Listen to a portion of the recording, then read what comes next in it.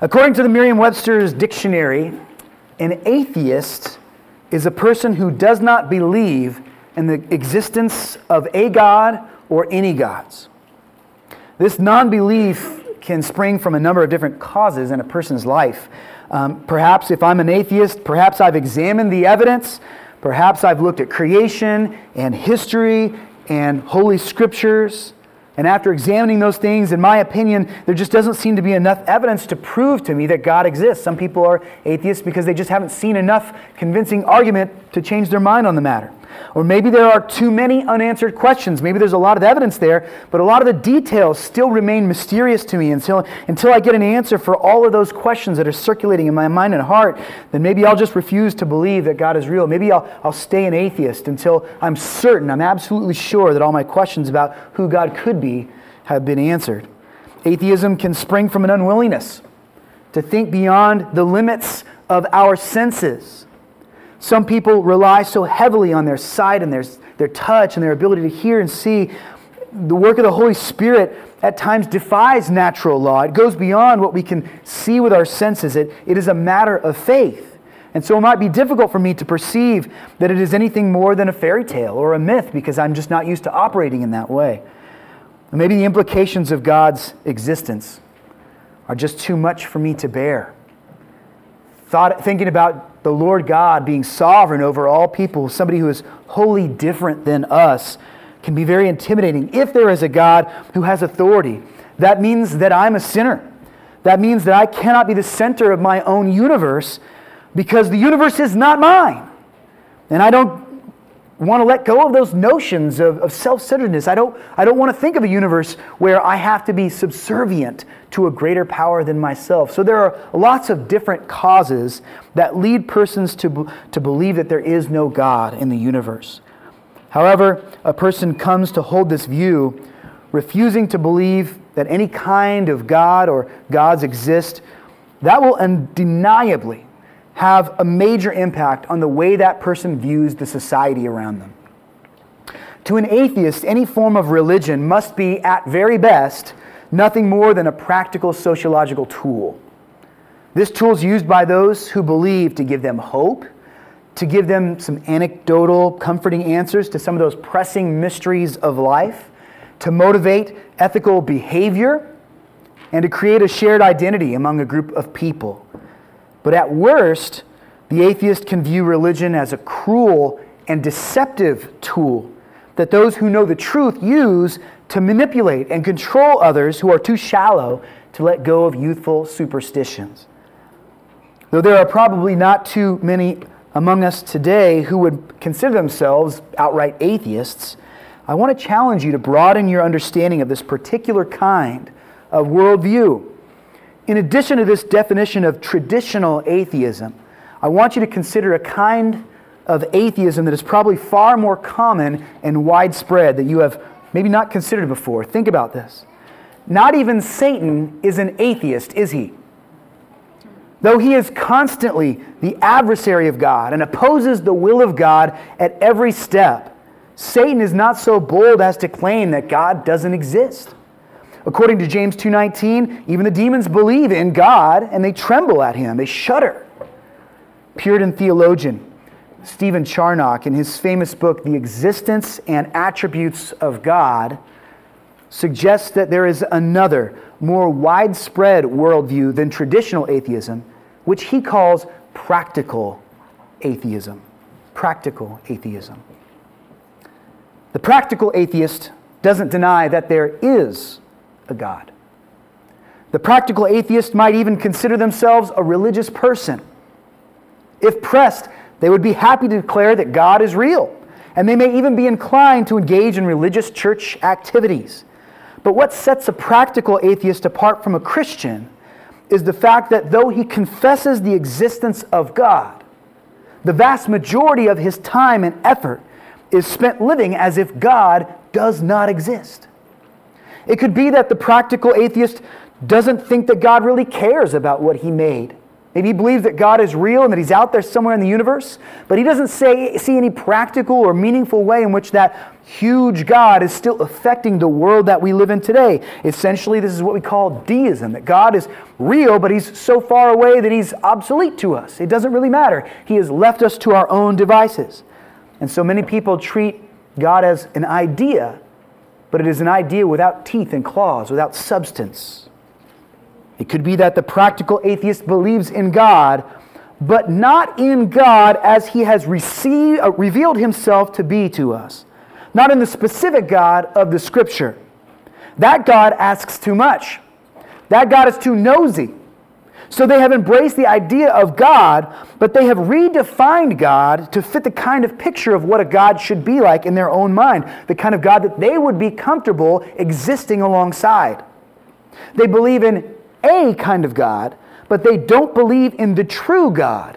So their disbelief is undercover. There's atheism there, but it's veiled with this false belief in a God that is really ineffective, that really doesn't affect their life at all. Practical atheism is believing that God exists, but living a life in which that God is nothing more than a philosophical theory, or a cosmic mascot cheering us on, or a cultural good luck charm that you can run to when you need it, and hopefully shake a little good karma out of from time to time. For all intents and purposes, practical atheists live as though God doesn't actually exist. Sins that exist in their life are not abandoned. They're not even hated. The mission of the gospel is not supported in any meaningful, real way. His thoughts are almost never revolving around God. He doesn't sit and contemplate the beauty and the wonder and the awe of this God that he claims to believe is real. Whenever he is engaged with godly activity, he's usually anxious for it to be over so he can move on to things that really matter. Titus 1:16 describes this practical atheist. They profess to know God, but they deny him by their works. They are detestable, disobedient, unfit for any good work. And it is hard to hear that spoken in such clear and stinging terms because probably all of us have acted like the practical atheist at one point or another. Through the book of Ecclesiastes, we have seen King Solomon, who does believe in God and who has lived his whole life under the Old Covenant law, playing the part here in Ecclesiastes of the practical atheist. He has experienced the blessings of seeking after God, but the grand questions of life have got him wondering if it's possible to find fulfillment and satisfaction apart from God, through the normal channels that an ungodly person would pursue. He wants to know if the secular approach to life that basically pushes God to the margins and focuses on our efforts and our ideas, if that can really be enough to satisfy us and give us peace. We have made the journey through and into chapter 4 so far. And the answers to the question to this point is a resounding no. That this pursuit of fulfillment through human means is only going to lead to vanity. The lifestyle that ignores the Lord has not resulted in freedom or joy for the preacher of Ecclesiastes. It has proved itself to be empty and has led to grief and heartache for him. But he has some more reflecting to do. And we're going to join him in that this morning as we look at Ecclesiastes chapter 4, verses 4 through 6. So today we're going to take some time to hear what the preacher has to say about our actions, about our striving, the way that we use our efforts, the way that we live out our life and spend our time, the practical expression of our time and work. What wisdom can the preacher give us about our striving this morning? Ecclesiastes chapter 4, verses 4 through 6 will shine light on this subject. Then I saw that all toil and all skill in work come from a man's envy of his neighbor.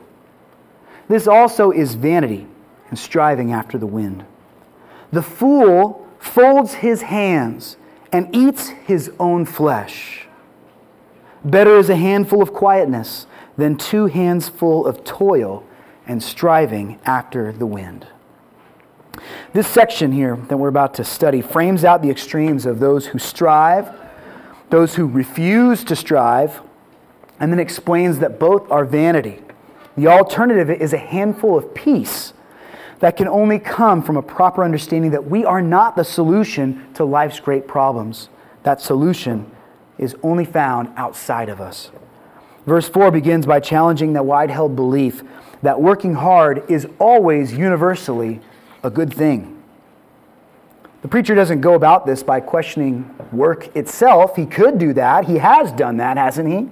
We have already seen that in a world touched by death, that hard work just ultimately needs to be done all over again. Tomorrow I'm going to have to wake up and work hard again. Tomorrow after that I'll have to wake up and work hard again. That work doesn't produce an end, a satisfaction that leads to eternal rest. We've seen through what the preacher has experienced in his own life, the thrill of accomplishment. How is it is a temporary joy. When we achieve success, it might give us a thrill for a moment. It might spark a little happiness. It might make us feel like the job is complete. But as soon as that job is finished, the mind begins to long for the potential blessing of another job well done, or another project that needs fulfilling, another battle to fight. All the fruit of our labors are also described by the preacher as temporary. When we die, when ultimately death touches us, then all the things that we work so hard to accumulate for ourselves, all the achievements that we built, will then pass on into the hands and responsibility of someone else. And we don't know if they're going to treat them the way that we desire them to be treated. We are ultimately not in control of the things that we obtain for ourselves. Since the preacher already made these observations earlier in Ecclesiastes, here he questions the striving of man by looking below the practical surface of the busyness. He argues that all the efforts and striving of man are not only corrupt themselves, but they flow out of corrupt motives, namely the heart of man, which is forever and always influenced by envy. Envy, from the Hebrew word kin'ah, which means literally rivalry, jealousy, a burning desire to have what someone else has. While in the English language we sometimes define envy and jealousy as two different things, envy being a desire for what someone else has and jealousy being a zeal for protecting what I already have, the Hebrew doesn't really separate those two words. There's just one idea. One word communicates both of those concepts. From the context here, though, we can see that the envy that Solomon is referring to is the desire to attain what someone else has already attained. So much of human achievement flows from this wicked envy of our neighbor. The depravity of man, our sinful nature, is such that instead of feeling a pure sense of happiness when someone else succeeds, there is usually this undercurrent. Sometimes it is so very subtle that you almost don't even notice it. There is always this haunting thought that wonders if they deserve it as much as you do. If I could get that thing that they have accomplished, if I could do a better job than they did, wouldn't I appreciate it more if God chose to give that thing to me? These are feelings that we don't like to let surface too much in our minds, but they are there in the corners of our thought. This sinful rivalry that exists between man may be at the heart of the free market economy that gives us such abundance here in the good old United States of America, but it comes with so many strings attached. This rivalry makes it difficult to put others first. When we are always striving to get what is best for ourselves, then we tend to do that on the backs of other people. This rivalry causes us to be bitter at times when someone gets more or does better than we do, even if they earned it, even if they clearly deserve it more than we do. We have a hard time celebrating their achievement because we want ourselves to be the ones being celebrated. This rivalry can lead us to cheat. It can result in people stealing from one another or becoming obsessed with getting one step beyond what our competition is doing just so that we can hopefully rest easy knowing that we are in this superficial lead, whatever that is. Even when people try to do good apart from God, their efforts are not righteous because there is always a root of selfishness and a pursuit of God's glory for ourselves.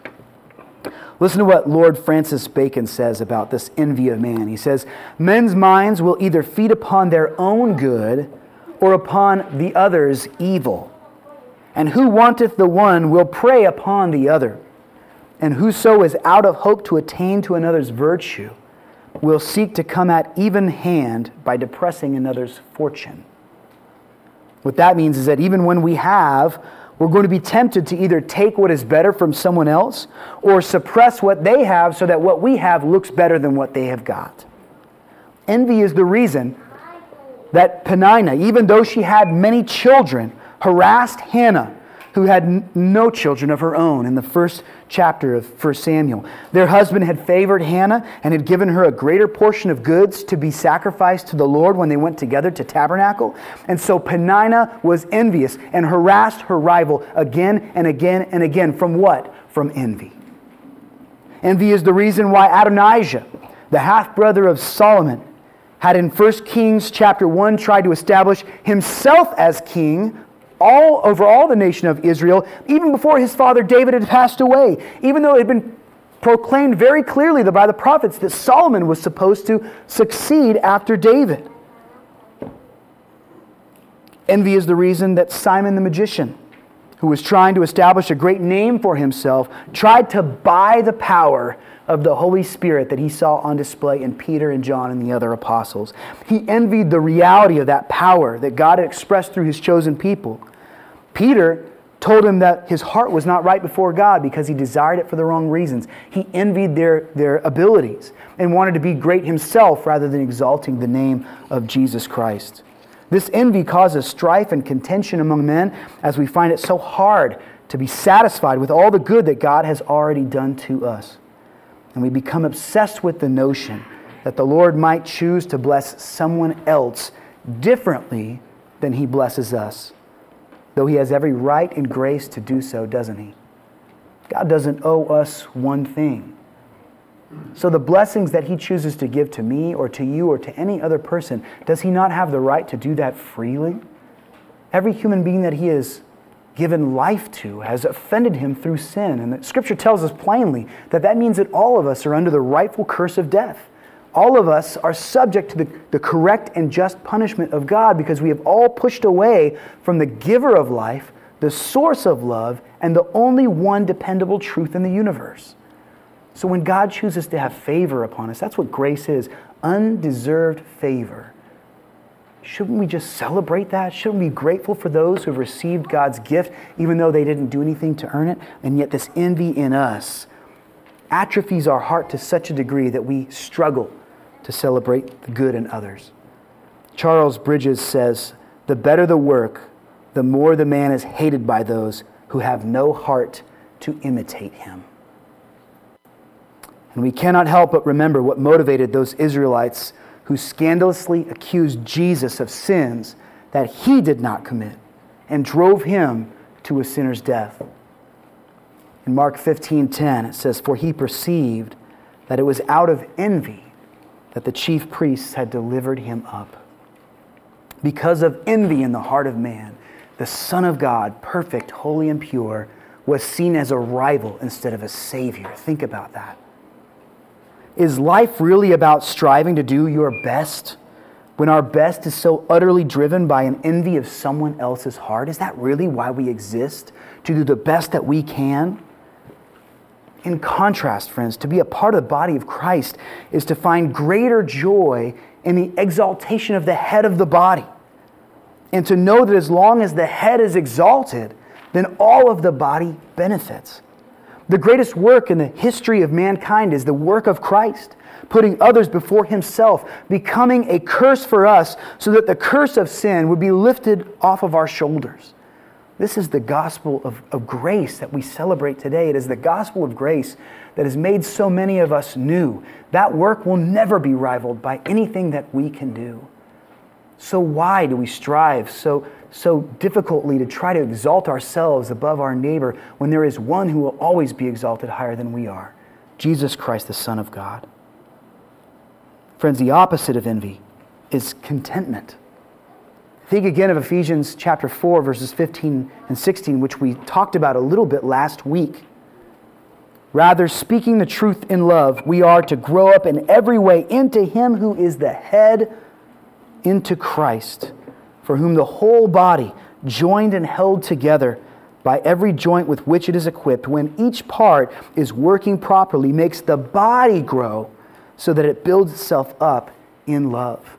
We are healthiest when we put Christ first. When the head flourishes, the body of Christ becomes all the more healthy. So this envy is something that must be put to death in us by the blood of Jesus Christ if we are to walk rightly and see our striving and our labor and our work in a healthy way. Envy keeps us from joy, because if I must win, then I could never be happy when someone else is the victor, when someone else is blessed. God has the right to demand suffering and loss from us. His blessing is grace. It is undeserved favor. So we cannot behave as though we have earned our blessings and our peace. The peace that He affords to us transcends our work. How can the answers to the mysteries of life be found in striving and in labor when we see here how much evil comes from trying to do better than the person next to us, inevitably at their expense? A misfocus on success and achievement has the potential to do great damage to the people that we love, because we artificially value our own success above what really ought to be valued: the image of God, which is present in every human being. This rethinking of labor, this reimagining of striving, might tempt the man who desires godliness to reject hard work altogether. But verse 5 doesn't leave that option open for us. As Ecclesiastes 4, 5, and 6 progresses, verse 5 says, "The fool folds his hands and eats his own flesh." This is a terrible visual. But what it's talking about here is the opposite of working to try to achieve what is best for myself.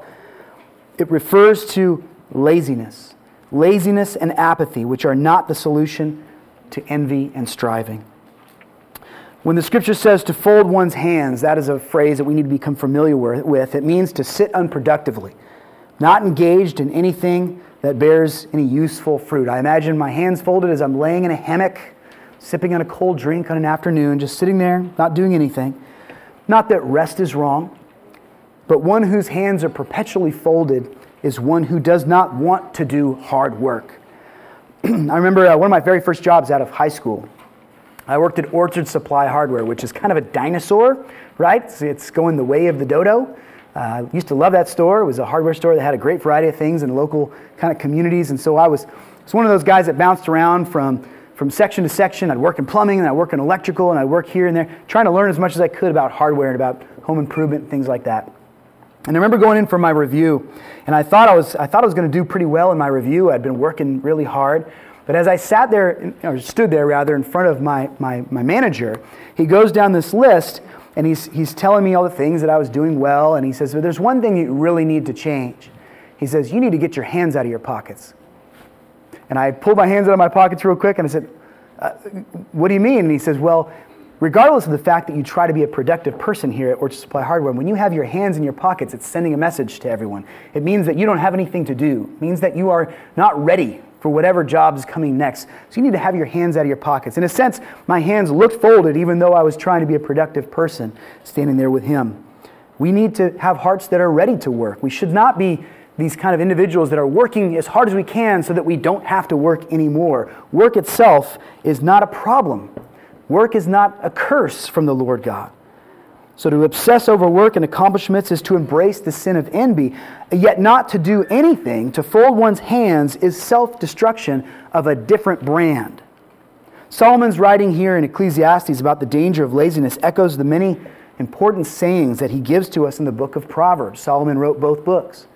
And so if we flip in our Bibles to Proverbs chapter 6, we will see that there's much to say on this concept of laziness and remaining idle in life. Here we're seeing the two extremes of the spectrum when it comes to how we perceive our work. And we're going to see that neither one of them is where God wants us to be. Proverbs chapter 6, verses 6 through 11. Solomon writes, "Go to the ant, O sluggard. Consider her ways and be wise. Without having any chief officer or ruler, she prepares her bread in summer and gathers her food in harvest. How long will you lie there, O sluggard? When will you arise from your sleep? A little sleep, a little slumber, a little folding of the hands to rest." You see that image again clearly in Proverbs chapter 6? and poverty will come upon you like a robber, and want like an armed man. Here, King Solomon offers up a very common, well-known example of hard work that we can see every day in our backyards in the animal kingdom, the example of ants. When we consider the way that ants work, we can observe some relatively noble features to their way of life. Solomon wants us to consider the fact that they do not sit idly by. You almost never see an ant just sitting there. Ants are productive. They're doing something with their time. They are busily searching for food.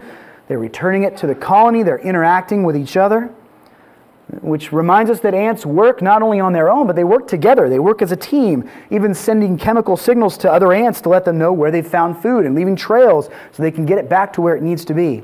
But the primary focus of this passage in Proverbs 6 is pointing out the fact that they think ahead for what they're going to need in the future. They don't neglect to labor in preparation for meeting their own needs.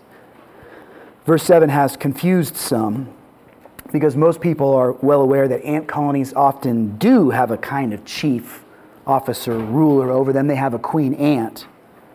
But the point of the verse is that these ants that you observe, the ones you see walking around working, they don't have a manager peeking over their shoulder all the time. They don't have to constantly see someone cracking the whip to make sure that they're going to do the things that they're supposed to be doing. They don't need to be pushed to be motivated constantly. The ant operates in such a way that they know the value of the hard work they're doing.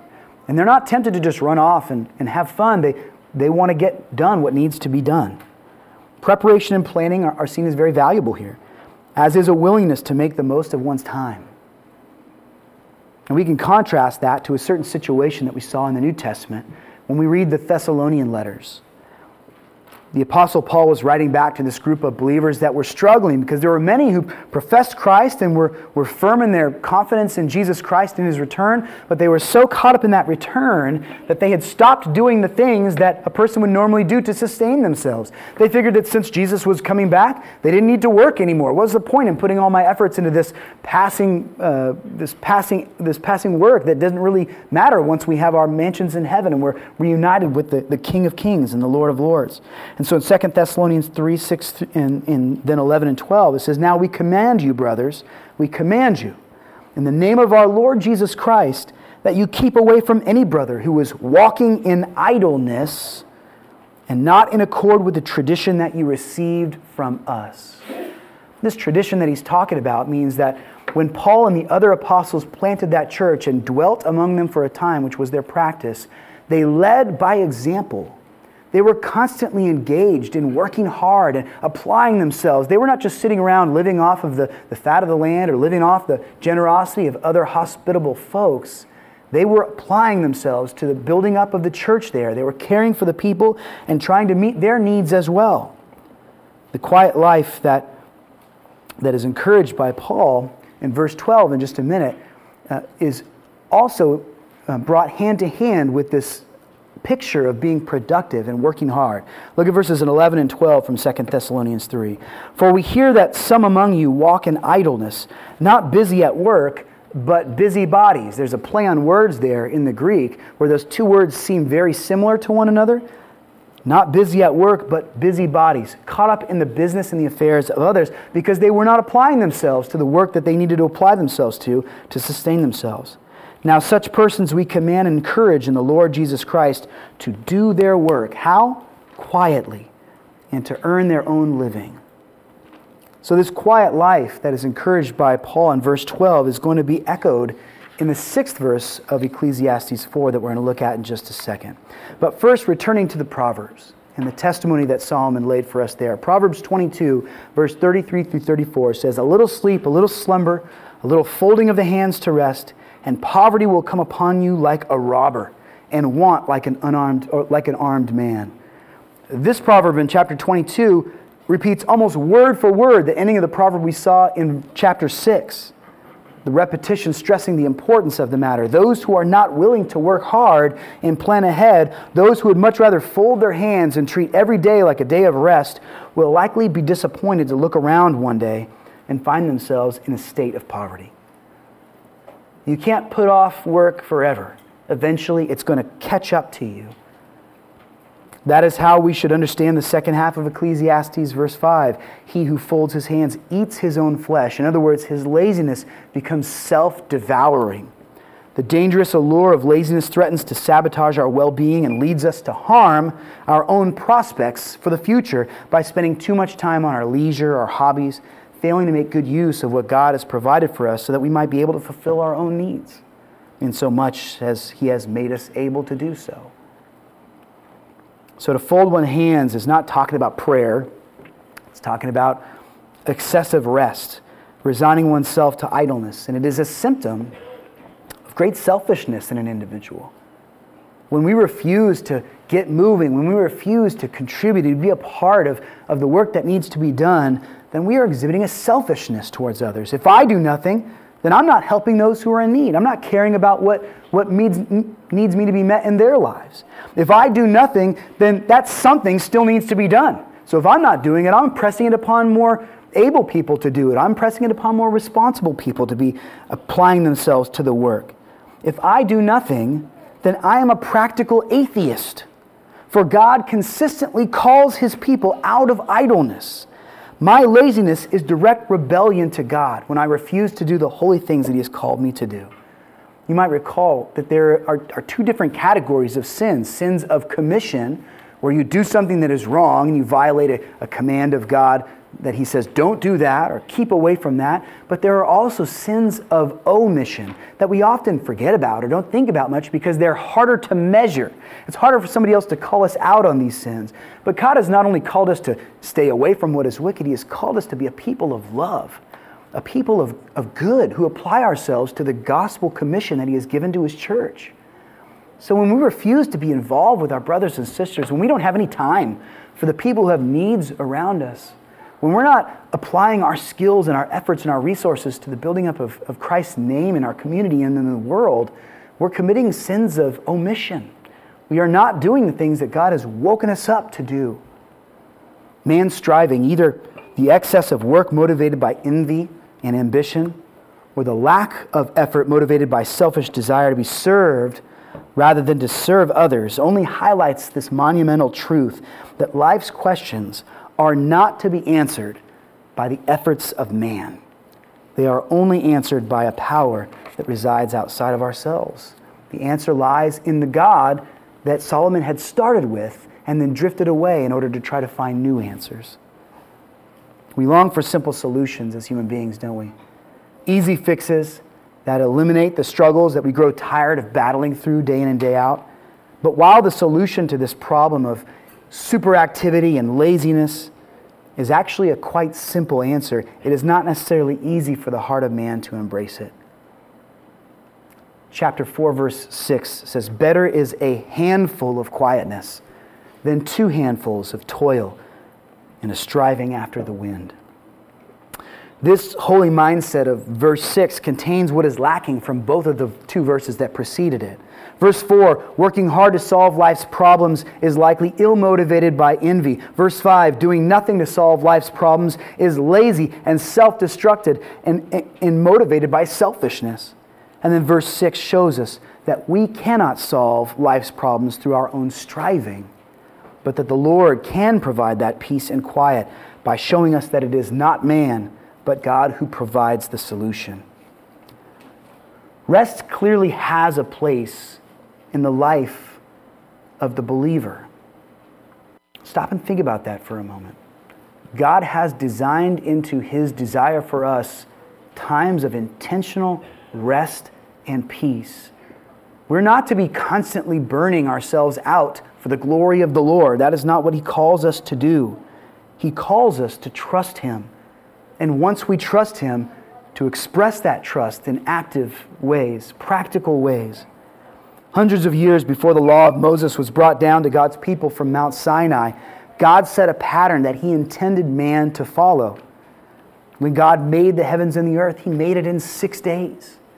He strove for 6 days. He could have done it in an instant, but because He wanted us to learn from this process, because it was significant and meaningful to us, and because He loves us, He took 6 days to create. And then on that 7th day, He rested. Again, not something that He needed to do, not something that He was just waiting for, couldn't wait for the weekend. He rested because he knew that the man that he was creating in his image was always going to be a man that wasn't quite God, that could not quite fulfill his needs for himself, and so would need to learn this restful peace, this dependence that comes in waiting on the Lord and knowing that he is more important than us, but that he also loves us greatly and will satisfy our needs and give us the things that he knows are good for us. As one of the 10 foundational commandments that we were eventually given by Moses, the law to observe regular rest through Sabbath observance should not be written off or considered obsolete just because Jesus challenged the superficial way that the Pharisees and the scribes practiced it.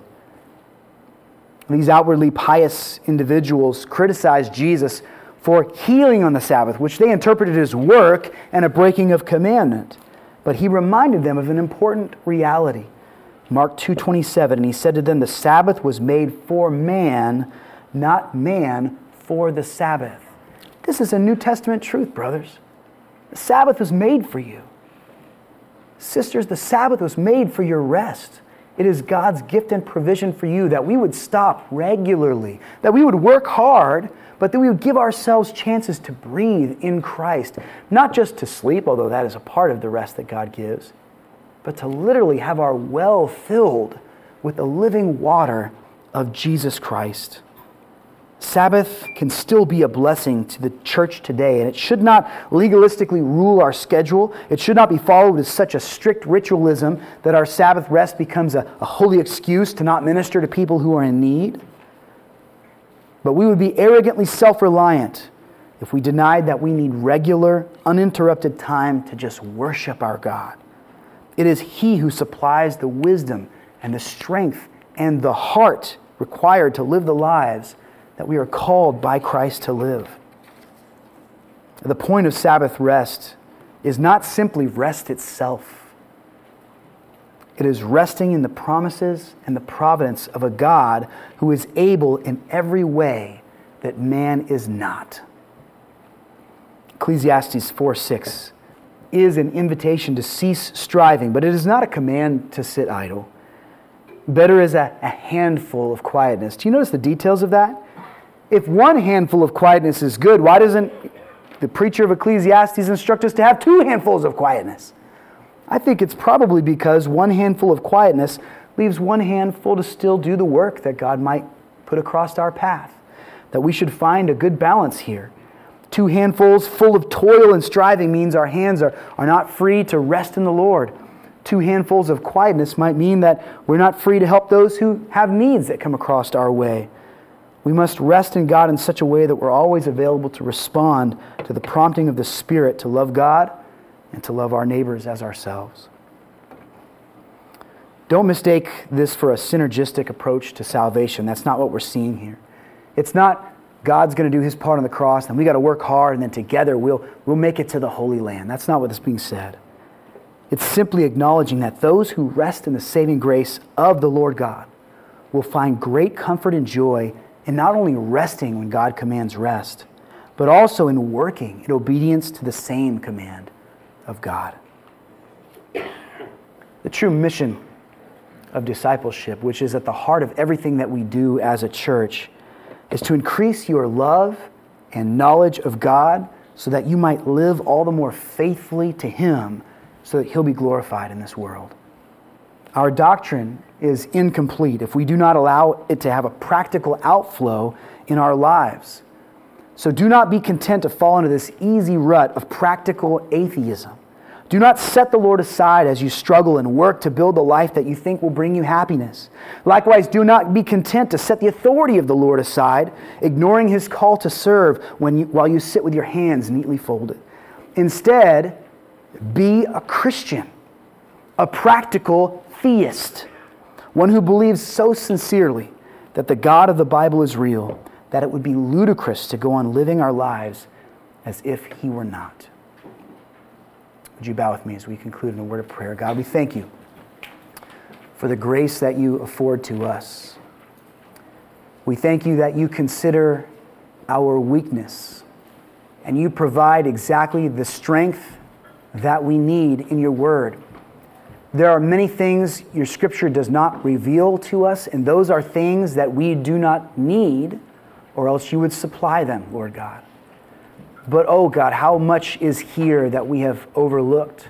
How much is provided for us that is necessary for our edification? That we might work out faithfulness according to the Holy Spirit that dwells in us. How much of it is overlooked because we don't have time? We're too busy building our own kingdom.